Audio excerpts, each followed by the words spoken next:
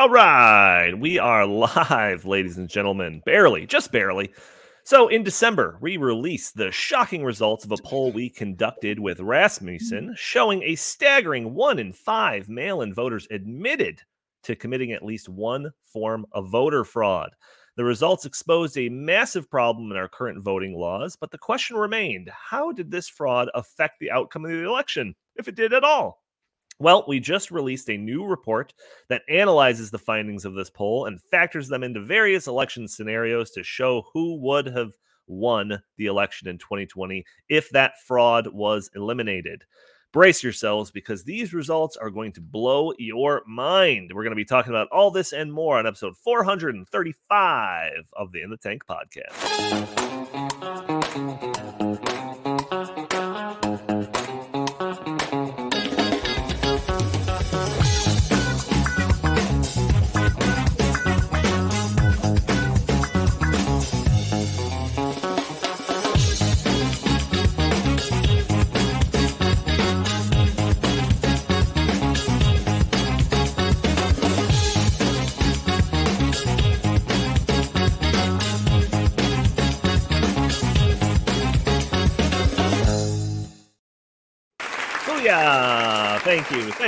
Thank you. All right, thank you. Yes, welcome to the In the Tank podcast. As always, I'm your host, Donald Kendall. Joining me today, we'll see who we've got. We've got Jim Lakely, VP of the Heartland Institute. How are you doing today, good sir? And you are muted. You better correct that before you start talking. Oh boy! See, I almost pulled a Jim, which makes sense since I'm Jim. So, yeah, that's right. Yeah, I'm doing all right. I'm in a little bit of a cranky mood, which was about 50-50 for me on this show. So, there's we'll talk about in the opening chit chat about the Mann versus Stein climate change trial, but that's kind of got me a little bit blue. Oh, there's an update. I wonder. We also have Chris Talgo. Are you there, Chris Talgo, editorial director at the Heartland Institute? Donnie, what's wrong with your desk? Can you learn how to actually put wires into the proper outlet? Because I'm sitting here, everything's going swell, normal, and then all of a sudden everything just goes black. So 30 seconds before the show. Yeah, Donnie, seriously. I don't control the electricity. I don't control, the power flows. So can't blame me. And we also, that's right. Yeah. Fair and research fellow for the Socialism Research Center and research editor for the Heartland Institute. Jack, you are muted too. Don't pull a Jim. How's it going, good sir? I'm pretty good, Donnie. Chris, normally I would happily jump on the bandwagon and blame Donnie, but all you had to do was press a button for 5 seconds. We solved all the issues in 2 minutes. No, because Donnie, the light is still not working on your desk. So sorry. Yeah, well, maybe it was the lights' fault. That's what we do around here. We blame the lights. Before we get going, we have a lot to talk about. I do have to put that message out there for our audio-only listeners that are listening, probably on iTunes, and probably a day later, that you can, first off, leave a review for us on iTunes. It'd be greatly appreciated. And you can also join us a day earlier where we are live streaming this live. That's redundant. At Thursdays at noon Central Time on Facebook and YouTube and X and Rumble. You can join the conversation, throw your comments in the chat, your questions maybe. We'll show your comment on the screen. Maybe we'll address your questions on the fly. You support the show by hitting that super chat functionality. We got that enabled if you want to guarantee that your question or comment is read on air. Or if you want, you can support the show just by doing a couple of things that only cost a couple of seconds, like hitting the like button, sharing this content, subscribing if you haven't already, or just leaving a comment under the video. All these things help break through those big tech algorithms that prevent content like this from being shown to more people. But yes, as Jim mentioned in his intro, this is the final days, maybe it is already the final day, of the Michael Mann versus Mark Stein trial that's going on. It's been referred to as the climate trial of the century. Should be wrapping up pretty soon. Closing arguments took place yesterday. Jim, you know way more about this than I do. What has got you down about this trial? Well, if anybody, and I know a lot of our listeners were following this case pretty closely, and a lot of the viewers of this show are also fans on our main channel, the Heartland Institute channel on YouTube, and the Climate Change Roundtable show that we do on Fridays at noon Central Time, 1 p.m. Eastern. And we've been covering this trial wall to wall on that channel and on that show. So anybody who's been watching that show or watching the trial should know, and because it's obvious that this case should never even gone to the jury. They're deliberating right now. I actually have the window open for the courtroom here on an iPad, just in case they come up with a verdict. And one could be coming today. But Michael Mann is suing Mark Steyn, author and television commentator Mark Steyn, and a guy named Rand Sinberg, who used to be with the Competitive Enterprise Institute, suing them because he didn't like their blog posts that, called his hockey stick a fraud, that said that the so-called investigation that Penn State did of his shoddy academic work was as much of a whitewash as the Jerry Sandusky investigation, for which the president of the university and several others at Penn State went to jail for covering up a serial pedophile. As Mark Steyn mentioned several times, he likes saying that word. He likes saying that word to Michael Mann, and likes saying it a lot of times in sentences around the words Michael Mann, which I thought was a lot of fun in the closing arguments yesterday. But Michael Mann didn't come close to proving his case, and he, as the plaintiff, that is the burden that he holds, is that he has to prove that he was defamed, that there was malicious intent, that it harmed him professionally and financially. It wasn't remotely was that standard met. And yet the judge did not, after several motions, to dismiss the case and find in favor of Steyn and Sinberg, refused to do so, declined to do so, I guess a better way to say it, and gave it to a jury, a jury in Washington, D.C., which I'm sorry, I just don't have a lot of faith in Washington, D.C. juries. I don't think a lot of listeners to this podcast and viewers have that as well. You just have to look at what's happened from that one day in January and all those people that the FBI rounded up and threw in jail. So this never should have been to the jury. I mean, they're still deliberating. I don't know if that's a good sign or a bad sign. But another thing that's kind of depressing is that finally the Washington Post and New York Times decided to report on this case, and the tone of their coverage is ridiculous. They are acting like this is a case of just some poor, innocent, nice, kindly professor who is under constant attack and threats from climate deniers. And, so maybe, he should definitely win this case because, that would be a real blow for science, or it'd be great for science if he was to win this, when actually the opposite is true. Tune in tomorrow at 1 p.m. Eastern, 12 p.m. Central Time on the regular, the main Heartland Institute YouTube channel. We're going to be covering it extensively there. But I just don't think this trial has taken a great physical and financial toll on Mark Steyn, who is a fantastic individual and a friend of the Heartland Institutes. He's spoken at our events in the past, and he's had 3 heart attacks. He's in a wheelchair. I mean, this has really kind of destroyed his life. And now the fate of this is in the hands of a jury in Washington, D.C.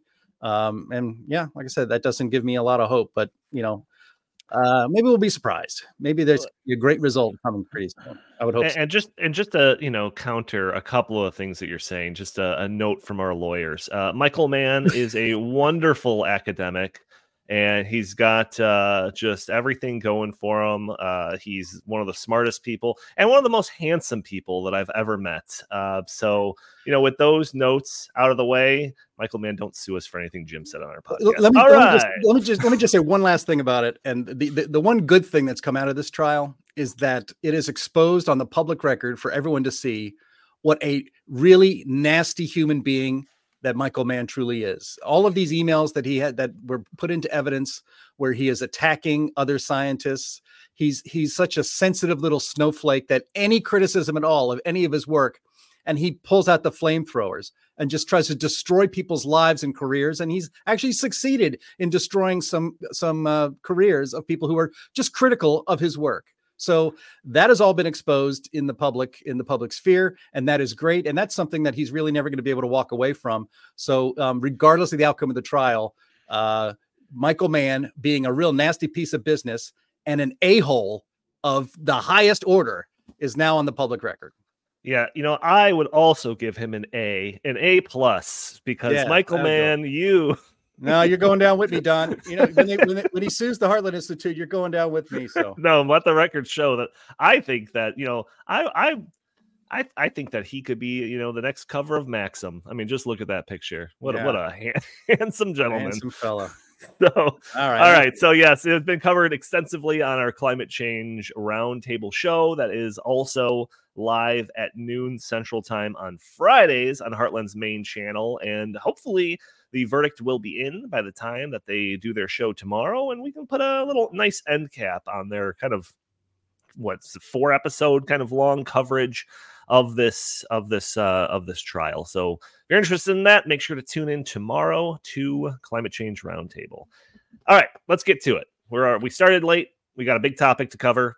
So let's jump right into it. So recall, if you will, how in December of last year, the Heartland Institute and Rasmussen Reports released a poll which revealed a shocking number of mail-in voters admitted to committing at least one form of voter fraud during the 2020 elections. These shocking results went viral. We got more attention as an organization than we've gotten, at least in my time here at the Heartland Institute. Many news outlets and basically every conservative talk radio show out there featured our poll results. Our internal tracking systems, Andy, estimated a potential reach of 800 million people had seen our poll results. Donald Trump posted about the results on his Truth Social, calling it the biggest story of the year. Trump talked about it at rallies. I can go on and on and on. The story spread far and wide. Since this attention, we've been working on an analysis of the poll results, extrapolating the findings against the results of the 2020 election itself to see how the outcome of the election would have looked if the suspected fraud were excluded. Like I said at the beginning of this, the intro of this podcast, the results are pretty mind-blowing. So we're going to go through the entire report, just kind of walking our way through it all. And this is the thing that we've been kind of teasing the last couple of episodes. It finally came out. We released it officially on Tuesday. So if you go to the heartland.org website, you'll see a big featured image at the top if you want to click and download and go through the report yourself. But first question, Jack, you were the primary author of this article. For anyone that's looking at the report, they'll see that one of the starting percentages that we used in the paper was 28% of fraud, which is well above the 1 in 5 mail-in voter fraud stat that we've been reporting since the poll results. Can you explain why we started at this 28% number?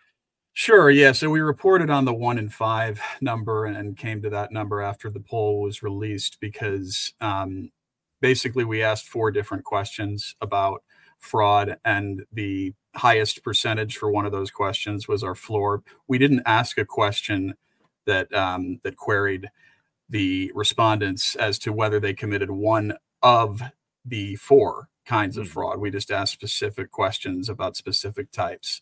And so what I was able to do is take Rasmussen's raw polling numbers and calculate via some fairly complex mechanisms that 28.2% of all mail-in respondents actually admitted to at least one of the 4 types of fraud, usually more than one, but at least one. Right. Yeah. Because when we talked about it, because one of the questions is like 21% said that they voted in the state that they no longer live in. And another one says 18% of people said that they signed a ballot or had a ballot signed on their behalf with or without permission or something. And it's like those 2 things could have completely coexisted and you would still have a 21% overall. Or if the overlap of those 2 levels of fraud weren't perfect, then I don't know, it could be much higher. So when we were originally reporting that like 20% number at the beginning, we knew that it was likely lowballing the actual real number. We just didn't know up until Jack did got the raw results and figured it out. We didn't know how much lowballing it was. It turns out it was pretty significant because we found out that the people that did at least one form of fraud turns out to be 28%. So even north of 1 in 4, which is pretty crazy. So I guess we could just jump right into the results. Jack, can you just kind of briefly walk us through how you went about applying these numbers to the 2020 election? You don't have to go through all of the results yet, but just kind of walk us through the methodology of the report. Sure. Yeah. I mean, the methodology was fairly complex and comprehensive, so I won't get into all the details. But to do this, we had to select the states we were going to analyze. So we selected the 6 swing states that Joe Biden won in 2020 by razor-thin margins. We didn't include North Carolina because Trump won that state, and because we knew that the Joe Biden voters voted by mail at a much higher percentage than Trump voters voted by mail. So any degree of fraud was likely to benefit Biden to a much greater degree than it benefited Trump. Right. And that was sort of the basis, of course, for this whole paper. And so we did have to make a number of assumptions in the paper, such as that, that the voter fraud occurred at identical rates among Trump and Biden mail-in voters, not in terms of total numbers of fraud, but at identical rates between those groups. Mm-hmm. We also had to assume that the total amount of fraud was, equal across all the states that we looked at in terms of the fraud percentage, not in terms of the fraud numbers. But you can look into the paper for all the assumptions that we used. Gathering the data was a little bit more complicated because, interestingly enough, most states that we looked at don't actually publish the number of mail-in ballots that were counted, or they don't publish the total number of mail-in ballots that were counted for each candidate. So we had to go and of the 6 states that we looked at, which were Arizona, Georgia, Michigan, Nevada, Wisconsin, and Pennsylvania. Thank you. Only Georgia and Pennsylvania published those numbers that we needed. And so to get the rest of the data, we had to dig into various other statements made by secretaries of state, and we also had to rely on extensive exit polling analyses that was conducted by the Associated Press and the NORC Center in Chicago, which is a public opinion polling center. And they had a massive sample size, and we were able to take the percentages that they found and apply them to the total number of mail-in ballots. Mm-hmm. And that was the basis for the methodology. Right. And then, so we go through, find out all of what were the numbers for the mail-in ballots for all of these different swing states, and then apply this 28% level of fraud, subtract that amount from each of those to come up with Jim, you came up with what was secured vote or something like that. You came up with the term for it. But that was the way, right? So then what was the end result? So like Jack was saying, swing states that we are looking at in this report: Arizona, Georgia, Michigan, Nevada, Pennsylvania, and Wisconsin, shows that if you were to take away those potentially fraudulent votes at a rate of 28%, that Trump would have won each and every one of those swing states, and he would have taken the entire election to the tune of 311 electoral votes to Biden's 227, an 84 electoral vote margin of victory for Donald Trump in that scenario. So then the report would be interesting if it just ended there. But I think the absolute genius part of this report was basically what we did next. So this is my favorite part of the paper. So obviously, with all the attention our poll received, it comes with a number of naysayers arguing, with one reason or another, that the results of the poll might have been too high. Did you account for this? Did you account for that? How about this or that, et cetera, et cetera. And this is, like I said, the genius of the paper. So let's assume that those naysaying people are right. Let's assume that the poll results did overstate the reality of the situation in terms of fraudulent mail-in ballots. What if it wasn't 28%? What if it was only 25%? We all know that there's some margin of error when it comes to any type of polling. So what if it was less than 28? What if it was 25%? What if it was only 20%? Instead of the original number that you reported? What if it was even lower than that? What if it was 14%? Well, we ran all of those scenarios from the 28% level all the way down to the 14% level of fraud. In each one of those cases, whatever level percentage in between those two numbers, Trump still wins every single one of those swing states. And again, that's at a margin of 311 electoral votes to 227 for Biden. But then, okay, how about this? Well, what if 14% is still overstating the fraud? Well, we ran the scenarios on 13%, 12%, 11, 10, 9, 8, 7, 6% level of fraud. What if it wasn't 28%? What if it was just 6%? Well, we ran all of these scenarios, and in all of those scenarios, Trump wins 4 of the 6 swing states: Arizona, Georgia, Pennsylvania, and Wisconsin, giving Trump the Electoral College lead of 289 votes to Biden's 249. So even if the poll results, which showed admitted fraud, were overstated by that degree, like 400% degree, the fraud still shows that it was enough to potentially tip the election towards one particular candidate.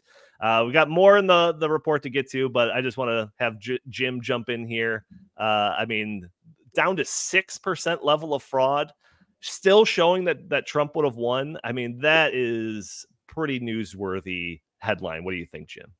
Well, yeah. I mean, Jack, you can correct me if I'm wrong. I think we ran 29 different levels of fraud scenarios, and Donald Trump won in 26 of them. Yeah, you could call it 27 because at 4% and 3%, it's a tie. 269 to 269, and then the election would have been thrown to the House of Representatives with and Trump would have won a vote there to decide the presidency. That hasn't been done in 180 years or something like that, maybe longer. So when you run 29 different fraud scenarios, the levels of fraud scenarios, and let's be clear on something here, this was not the most safe and secure election in American history. And that's what this polling results that we released in December and this report also shows. And don't be gaslit with that nonsense. It's not true. It is not possible that the election was absolutely perfect. In fact, one of my favorite parts of the study that we did, led by Jack McFerrin here on the podcast, was looking at the spoiled rate of ballots, right? So in every election, you guys remember the 2000 election? Remember them looking at is this Chad? Is that Chad hanging? Is it dimpled? Does that really count as a vote? When that happens, you know what? This ballot is spoiled. We're going to throw it away. We can't count it. So there are thousands. There's many votes, unfortunately, that are filled out wrong. There's something wrong with them. They can't really count them, so they throw them out. And as Jack was looking through this and crunching the numbers, I believe it was in the state of Wisconsin, only 0.23% of all the mail-in ballots that were submitted in Wisconsin were thrown out for being wrong, for having errors on them. That is impossible. That is just not the way it works. The numbers that you can usually put the numbers on maybe one or even two hands, but hopefully only one. In spoiled ballots had to be thrown away.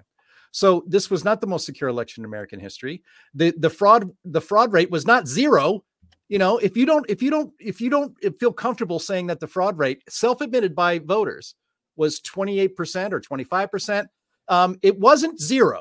And if it was anything above 3%, then Joe Biden, maybe he's not the legitimately elected president of the United States. And the point of this study is to get this stuff, I almost swore again, fixed.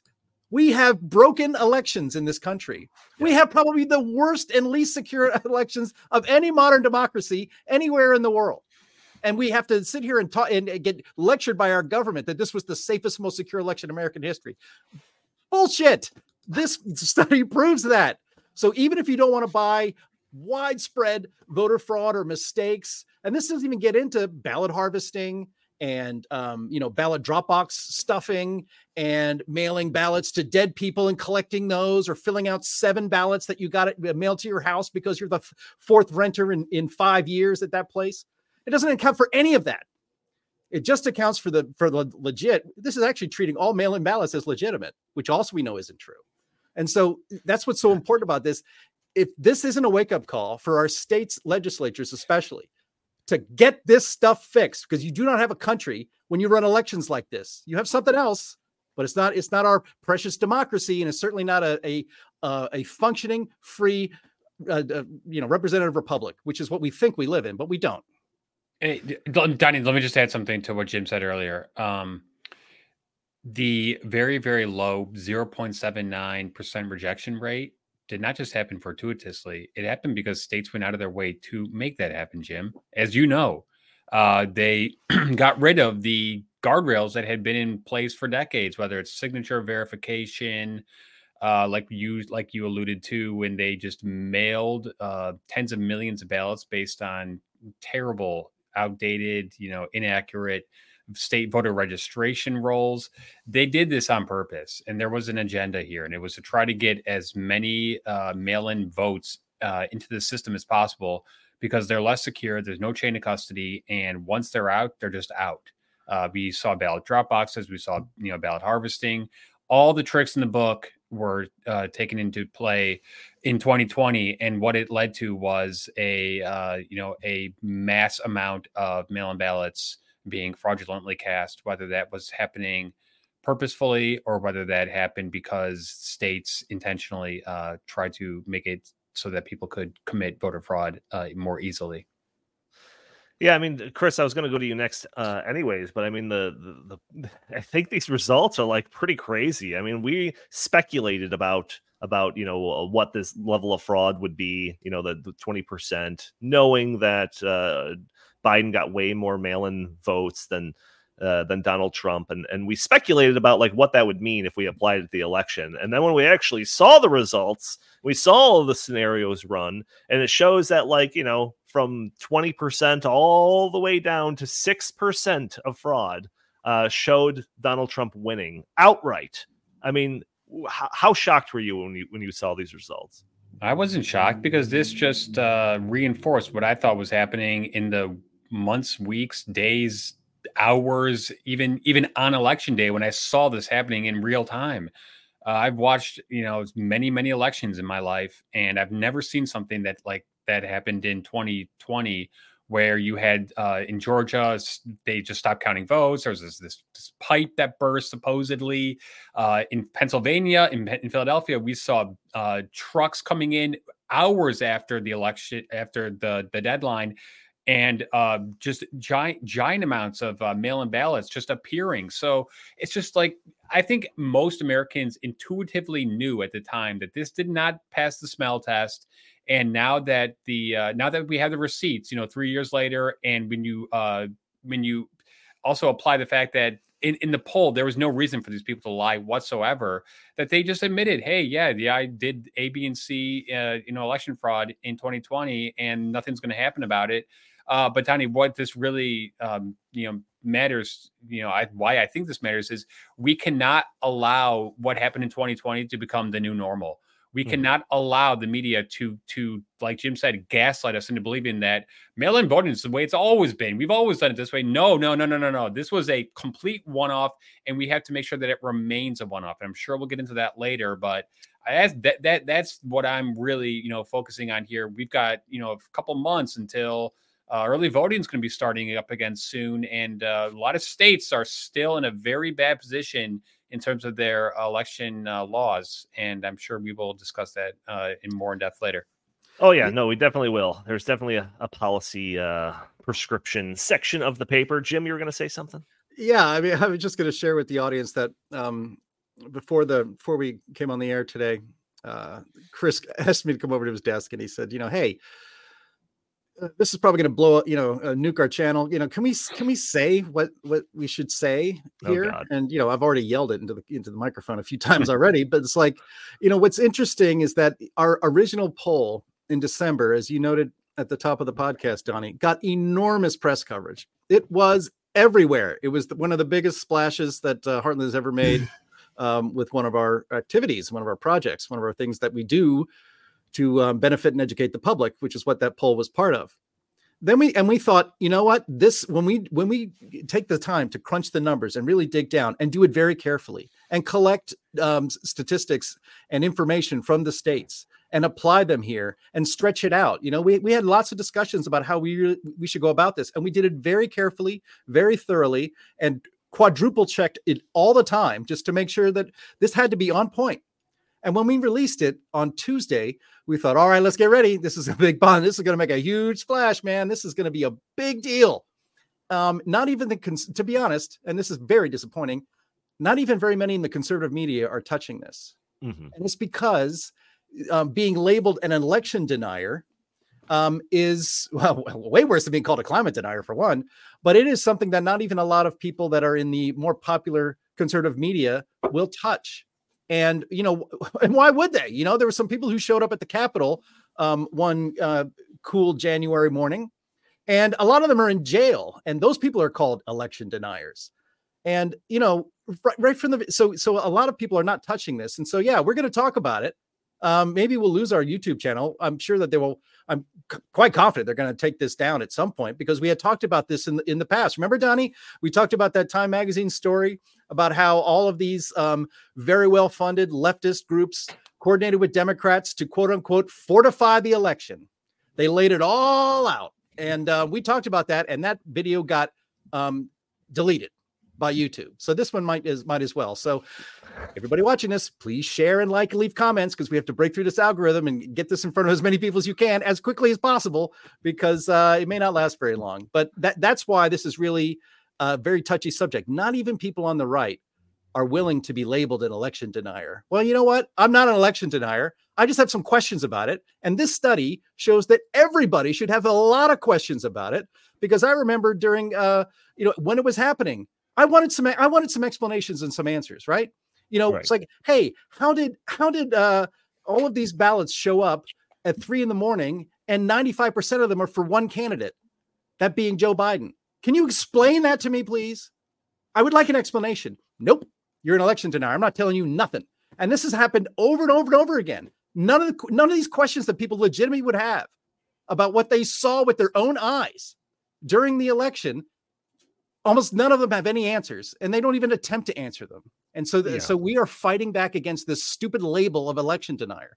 Look at this. Look at the study. Read it. It's very easy to get through, and it really tells you that there was something fishy going on, because the level of fraud was not zero. It's never zero, and it's certainly, with all of these mail-in ballots, was a lot higher than in a normal election. And like Chris said, that's got to stop. We have to. That cannot be the new normal. We have to fix this. We have to have elections that count and matter. Because if you don't have confidence in the election, you don't have a country.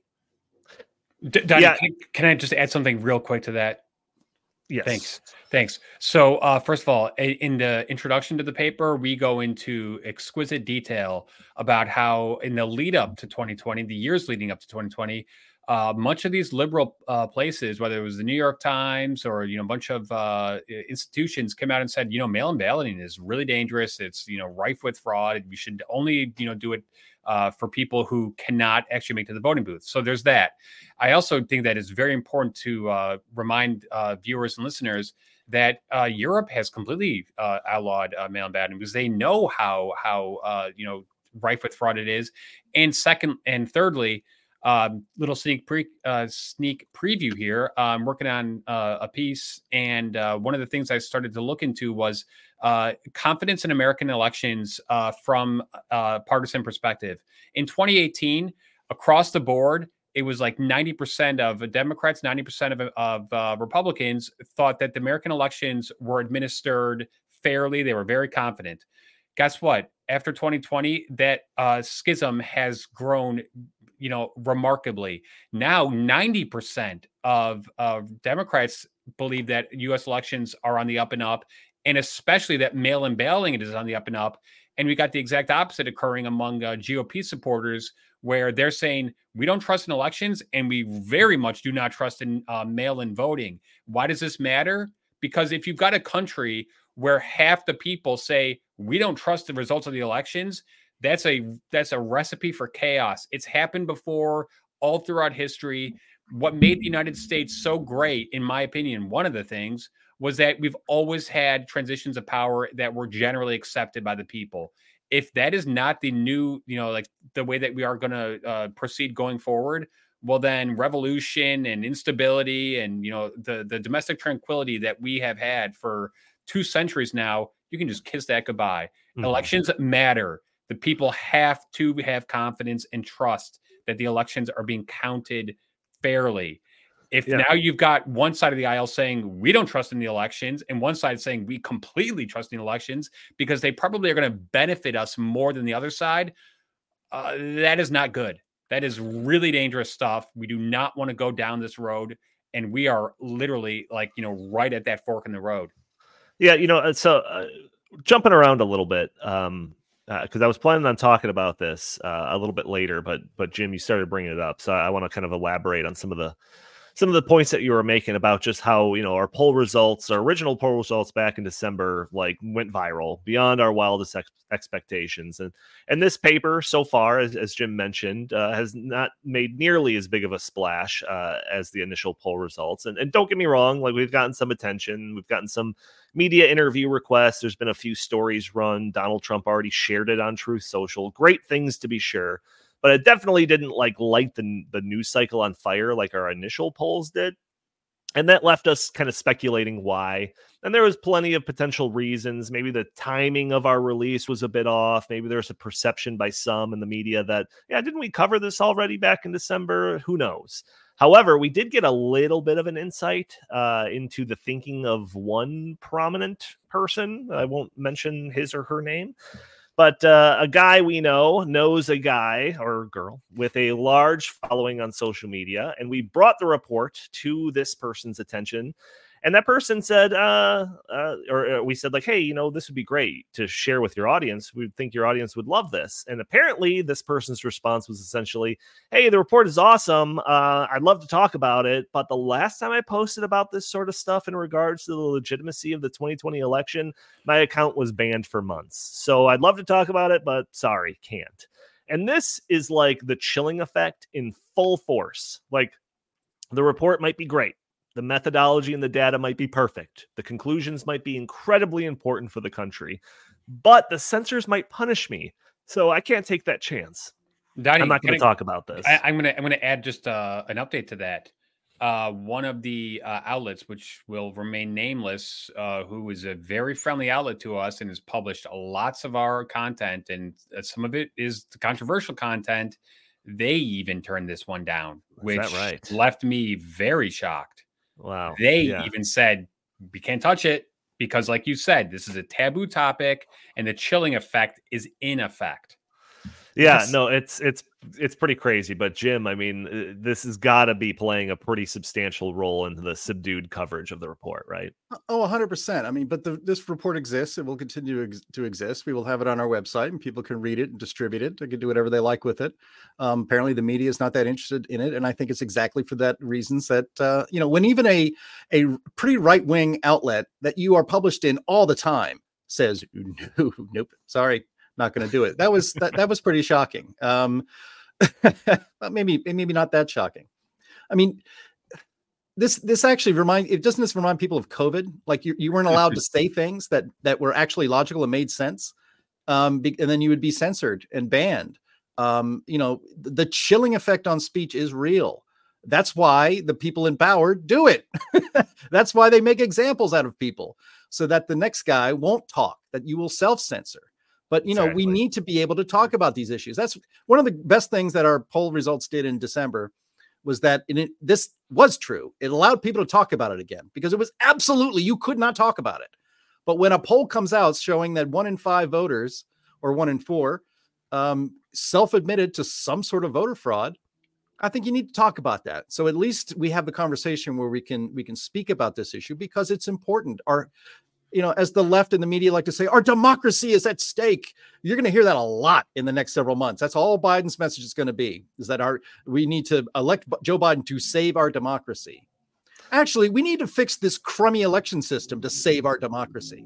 And it just so happens that the ruling class and the Democratic Party seems to have no interest at all in having a secure, safe, and trustworthy election system. I wonder why that is. Yeah.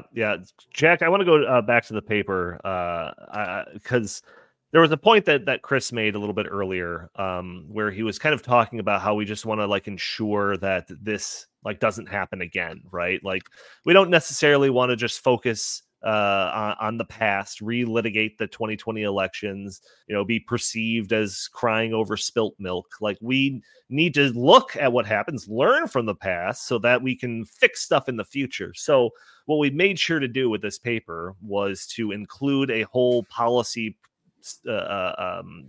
prescription section, right? Like, what are things that we can do so that next time around we don't see levels of fraud that could swing an election, which we know could be as small as like 3 or 4%. So can you just kind of walk us through maybe a couple of the policies that were discussed in here? Sure. And I have some of them in front of me if you want me to read it. I don't know if you got the paper. Yeah, no, I've got it in front of me too. I mean, generally speaking, mail-in voting should be widely stopped, if at all possible, in every state. Obviously, there will be certain situations in which somebody has to vote by mail, but generally speaking, it should be significantly curtailed. More specifically, yes, like we have in the paper, we have it split between proactive policies and preventative policies. Some of the proactive policies are that states should update and verify election registration rolls annually. States should require identification to vote in person, voter ID laws. States should encourage in-person voting, like I already said. States should require a witness or a notary signature on all mail-in ballots. States should minimize mail-in voting by requiring a valid excuse to cast a ballot by mail. That would go a long way. And, those, in addition to other preventative policies like outlawing ballot harvesting, forbidding unattended and unsecure election drop boxes, requiring signature verification, and of course not relaxing those signature verification requirements in the months leading up to an election, establishing agencies to investigate claims of election law violations, and passing laws that actually impose harsh penalties for those who commit voter fraud. If states were to enact most, if not all, of those policies, that would go a long way. Because, I mean, remember, even if our poll overestimated the amount of mail-in ballot fraud by a factor of 7, Donald Trump would have still won the 2020 election. That means that if even 1/7 of the mail-in ballot fraud that we found were actually prevented, Donald Trump would have won the 2020 election. This is a real problem, obviously, like you guys have already talked about. And apart from the things that you've already mentioned, what it could also lead to is a significant amount of disinterest in actually voting, which is what happens in, autocracies, places like Russia that, yes, have elections nominally, but a very small percentage of the population votes. And it's only those who are, of course, in support of Vladimir Putin's agenda. Now, I'm not here to suggest that we're quite at the level of Russia, but we are at a pretty bad level. And I think it was like you said earlier, Jim, we have one of the worst and least secure election systems of any advanced democracy. Why is that? We have the ability to make them secure, so we just need to do it. And of course, there is an agenda to keep them insecure because it benefits those people that are currently in power. But states need to stand up and they need to make their election system secure. Jack, I mean, based on the attention that our original poll got, and even the attention that this paper is getting, especially with the poll, just overwhelming response. Do you think that there is like a mandate for, or at least a large enough outcry from the public for there to be a mandate on state legislatures to do something about the perceived broken voting system that we have now? I think so, but people really need to contact their legislators directly. I mean, sometimes legislators don't operate in the interests of their constituents, unfortunately, on a wide variety of issues. And people really need to make this their number one priority and basically say, look, we're not going to keep voting for you unless, you fix the system that we vote in. Yes, I think that this needs to be the number one priority in the state legislative sessions that are happening right now. Otherwise, again, we're not going to have elections for much longer. Donnie, just real quick, I'd like to address the policy recommendations from the other side, like the other side here. Okay. A lot of the media says that the things that we recommend are voter suppression and they're racist. That is the furthest thing from the truth. And here is the best piece of evidence to support why these are actually not in any way tied to voter suppression. Georgia, after the 2020 general election, put into place some of the recommendations that we talk about. They then had a runoff because their senators, if you don't get 50%, you have to have a runoff election. The runoff took place weeks after the 2020 general election, actually months after. But and the new policies were in place. Guess what happened, especially in minority precinct? The amount of minority votes went up. It is preposterous, ludicrous, and absurd for people to say that this is meant to suppress the vote. If anything, this is meant to make sure that every single vote actually matters. I am just so sick and tired of watching that CNN, MSNBC, and the rest of them say that Republicans want to prevent Black people from voting. That is a complete and utter lie. We want to make sure that every single vote that is cast fairly. End of story. Yeah, cannot right. make that point clearly enough. Yeah, there is a comment here from Stan, Andy, the first one, a question here. Says, what can we do about getting past the fear of publicizing this? So, Jim, I mean, this is a great question. I mean, like I said before, like the poll or the paper could be perfect. It could be all of this stuff, but it's not going to make an impact if everyone's too afraid to talk about it. So is there a way of kind of getting around this sort of stuff? I mean, I think you just have to, you have to have the courage to do it. I mean, how do you get past fear? You find courage. You need to talk about this with friends and family members. You need to share stuff like this and share this report and this podcast on your Facebook page, on your X account. Tell people about it on Instagram.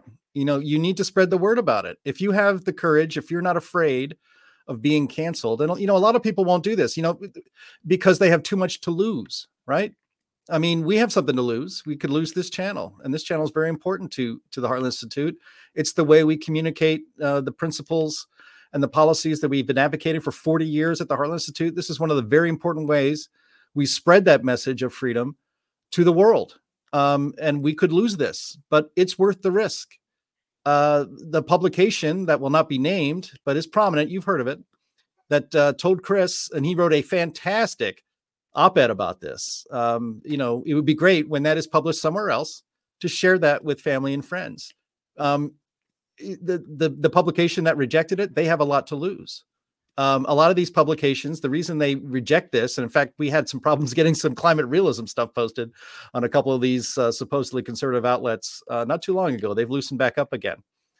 But, their business model is based on not getting nuked from space by the social media companies, or even by, as what happened to Parler. Gosh, I almost forgot the name of that that social media service, where they got their servers ripped up by Amazon. They said, nope, we're not going to service you anymore. You're done. And that happened like that. So a lot of people have something to lose.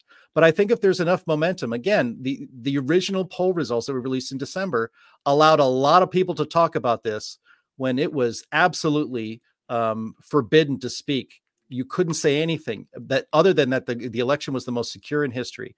And in fact, a lot of conservative outlets would just avoid the topic altogether, figuring, let's move on. We don't have to we don't want to relitigate the 2020 election. And in fact, myself, I think Donald Trump should actually just get over the 2020 election, concentrate on 2024.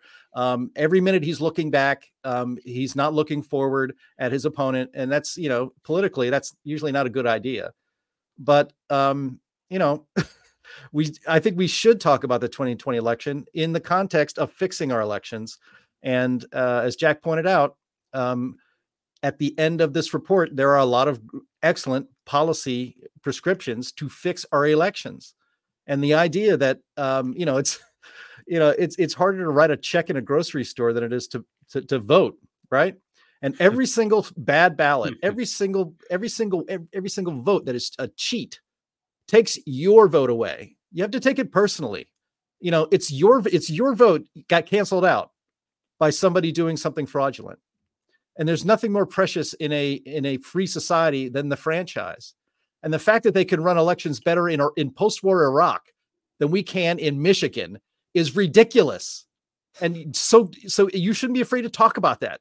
And you might want to call up your state legislator and let them know about this report and ask them, what are you doing to make sure that our elections are better than post-war Iraq or El Salvador or somewhere else? This is the United States of America, for crying out loud.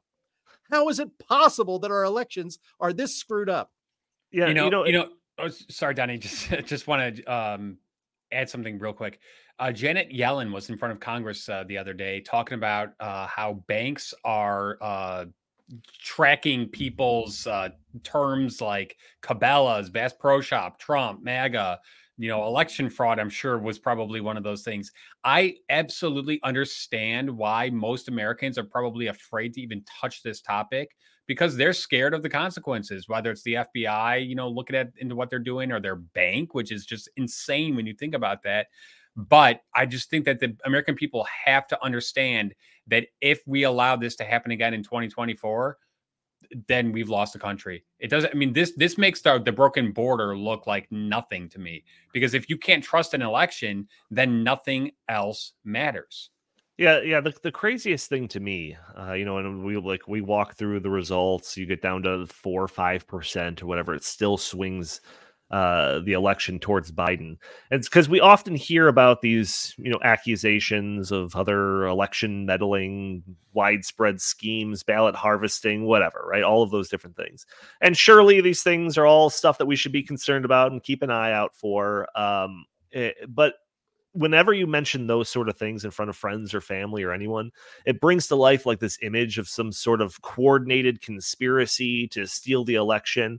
And while I personally don't discount that possibility or anything like that, I think that there are a lot of people that'll kind of write off that as just some crazy conspiracy theory, like, okay, But one of the most important things about this paper that I think that this shows is that like a widespread coordinated effort to undermine the integrity of the election is not necessary to swing the election.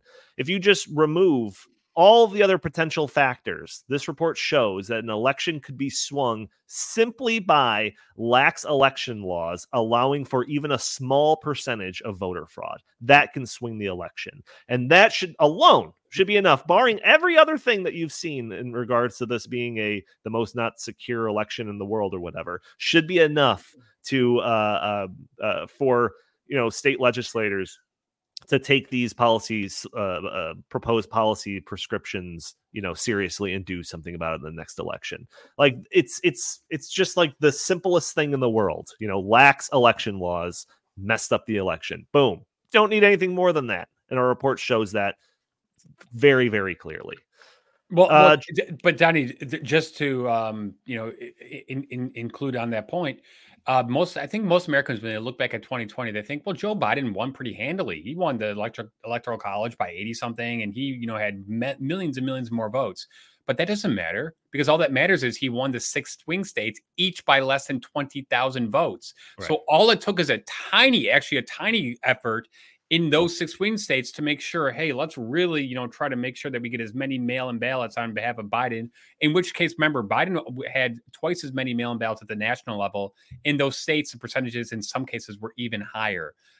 It just, come on, common sense. Just like, it does not pass the smell test. Jack, final comments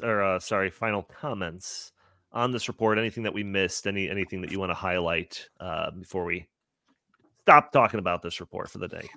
Yeah, just back to what I said about policies moving forward. If we don't fix this based on what we found in this paper and in the poll, our election system is broken. It is completely broken. And if we do not fix it, we can no longer consider ourselves a democratic republic. We just can't. And so it is imperative that citizens and influence their legislators to fix this while they still have the opportunity to do so. Jim, same meandering question. As strange as this sounds, I think we need to get back to what it was like in 2016. After the 2016 election, half this country was like, oh my God, how did that happen? How did a reality TV star with no political experience at all become president of the United States? They couldn't believe it, but nobody thought that it was stolen. Well, there was this narrative going around that Russia somehow stole the election for Trump and manipulated ballot. There are people to this day who believe that Russia manipulated ballots in our elections. That was quite a trick to pull off. But but half this country were like, I cannot believe it. But nobody with an operating brain and without an agenda to push thought that election was there was something fishy about it. But the 2020 election was very, very different. Again, because we threw out all of our election laws. We had a pretty normal operating election in 2016. That's what we need to get back to. This cannot be the new normal. And so, if your candidate loses and you're kind of sad on election night, you should be able to at least feel in your heart that I lost fair and square. My guy lost fair and square. Hillary lost because she ran a terrible campaign. There wasn't any shenanigans going on. That's the country we need to be. As divided as we are, and we are very divided, it is, as Chris said, it's a potential powder keg when you add the political divisions we have in this country to an election system that people can't trust. If you don't think things can get bad in the streets, they can get bad. If that isn't fixed, if that toxic mix of elements continues to fester in this country, it's going to be bad. And so, your guy may lose, but you need to have confidence in the integrity of the elections. And this report and our polls show that really nobody should have any confidence in the election. And that's bad. So we can fix it. So go out there and fix it. We can't run elections like this anymore. Mm-hmm. Yeah, we are going to do everything in our power to spread the message of this report, spread the report itself, the takeaways from the report, the potential solutions and all of that. We're going to try to push that as far and wide as possible. So don't think that we just all right, report's done, sent out a press release, and that's the end of it. We're going to continue to push that message out there. And with your help, hopefully more and more and more people see it and feel like they have to do something about it. Lastly, I do want to say that I was planning on doing a Davos Watch segment, but it was mostly just going to be a look forward to the upcoming World Government Summit, which I think is my favorite named conference of the year. I mean, Davos 2024 is one thing, but World Government Summit is another. So that's starting next week. So I'm going to be looking at that. The theme of this year's World Government Summit is as Orwellian as you could possibly imagine. It's shaping the future of governments. So can't wait. Actually, I think it's shaping. I think I wrote this wrong. I think it's shaping governments of the future, which I think is actually worse. But we're going to look into it. We've covered this conference in the past. Klaus Schwab has said some really wild things during this conference. Talk about New World Orders and all sorts of goofy stuff like that. So we're going to be paying attention to it. Hopefully next week we'll have some information to convey to you all about the World Government Summit. So stay tuned for next week where we're going to be talking about that and more. But gentlemen, any last words or anything you want to get off your chest before I wrap up the show officially? Hearing nothing, I will say thank you all for tuning into this episode of the In the Tank podcast. Join us every week for a new episode. If you're listening to the audio version, you're probably listening a day later on a Friday. For those that are doing that, leave a review for us on iTunes. It'd be greatly appreciated. And feel free to join us a day earlier on Thursdays at noon Central Time, where we are live streaming on Facebook and YouTube and X and Rumble. And you can join the conversation, throw your comments and questions in the stream. Maybe we'll show your comment on the screen. Maybe we'll address your questions on the fly. Also, you can support the show with that super chat functionality. And you can also support the show by just spending a couple of seconds hitting that like button, sharing this content, subscribing if you haven't already, or just leaving a comment under the video. All helps break through those big tech algorithms that prevent content like this from being shown to more people. If you'd like, you could follow us on X at In the Tank Pod, or you can send your comments, suggestions, or questions to the show by emailing us at inthetankpodcast@gmail.com. Jim Lakely, where can the fine people find you? At Jay Lakely on X, at Heartland Inst on X, and always visit heartland.org. And Chris Talgo, what do you have to pitch today? I would love if everyone went to heartland.org, downloaded this report, and actually read it, because I think it will really open your eyes. Please do so, and then email it to your friends and family. Perfect. And Jack McFerrin, What do you got to say before we sign off for the day? Exact same thing as Chris. Go to heartland.org. It's the first thing you see when you go to the URL, and send it to everybody you know. Fantastic. All right. Thank you all for tuning in. We will talk to you next week.